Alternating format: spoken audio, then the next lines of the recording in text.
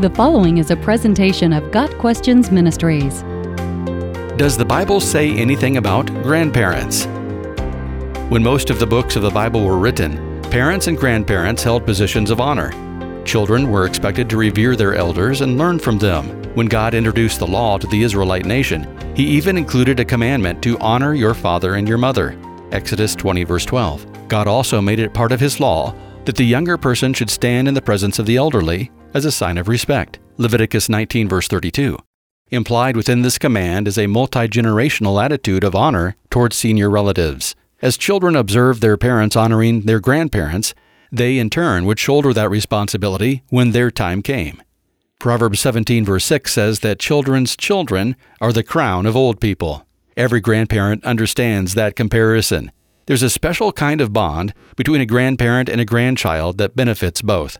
Someone has humorously stated that grandchildren are God's reward for not killing your own children when they were teenagers. Humor aside, there is some truth to that. Grandchildren, like children, are a reward, a blessing from the Lord, in one way that He is good to us. In the New Testament, the duty of an adult grandchild is made explicit. If a widow has children or grandchildren, they should learn to serve God by taking care of her, as she once took care of them. This is what God wants them to do. 1 Timothy 5 verse 4.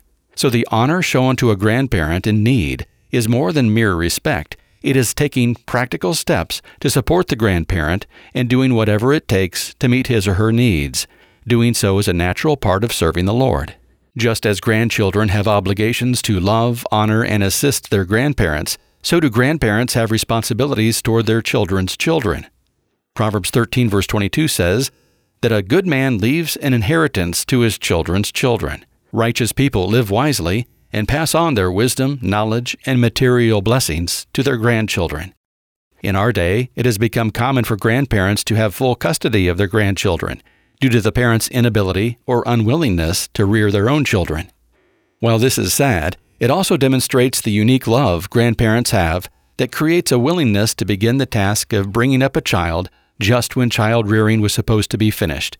Few retirees would volunteer for the emotional, financial, and physical burden of rearing children again, but because they're grandparents, they set aside their own desires for the needs of the grandchild.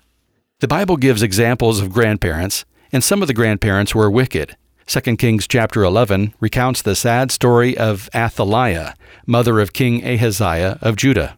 When Ahaziah died, the queen mother ordered the execution of all her royal family so that she could take the throne. Unknown to her, one of Ahaziah's sisters, Jehosheba, hid a baby grandson, Joash, in a bedroom so that he escaped his grandmother's bloody rampage.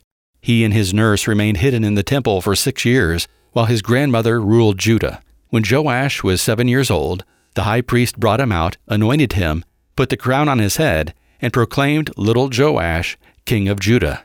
When Athaliah saw this, she flew into a rage, but the godly high priest ordered her to be executed. Thus it was the murder of his entire family by his own grandmother that ushered in the 40-year reign of King Joash of Judah. An unusual grandparenting relationship is found in the book of Ruth. The story of Ruth is a beautiful tale of love and loyalty between a young widow and her bereaved mother-in-law, Naomi. Although her husband is dead, Ruth chooses to stay with her mother-in-law to care for her. She even leaves her own people, the Moabites, to follow Naomi back to Israel, where she meets and marries Boaz. When their first child is born, the townspeople congratulate Naomi, saying, "Naomi has a son." Ruth 4, verses 14 through 17.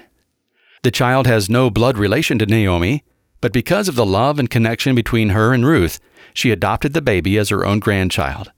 This reminds us that grandparenting can come in many forms. In this day of broken families, divorce, and step-parenting, godly men and women who will adopt their children's stepchildren as their own grandchildren are blessed, as Naomi was blessed. Her adopted grandchild, Obed, became the grandfather of King David. When God designed this world, He instituted the family as His means of propagating the earth and teaching us about love and relationship.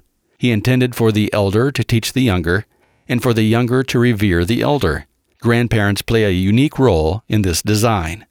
Free from the responsibility to train and discipline a child, grandparents can offer open arms, acceptance, and a safe place for the child to run when things are not going well with mom and dad.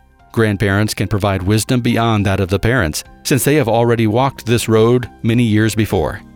A wise grandparent, though, will never intrude upon a parental decision in front of the child. A grandparent's role is not to supersede the parent, but to support, encourage, and counsel as needed.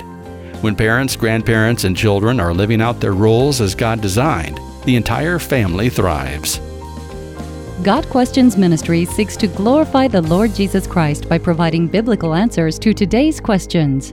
Online at gotquestions.org.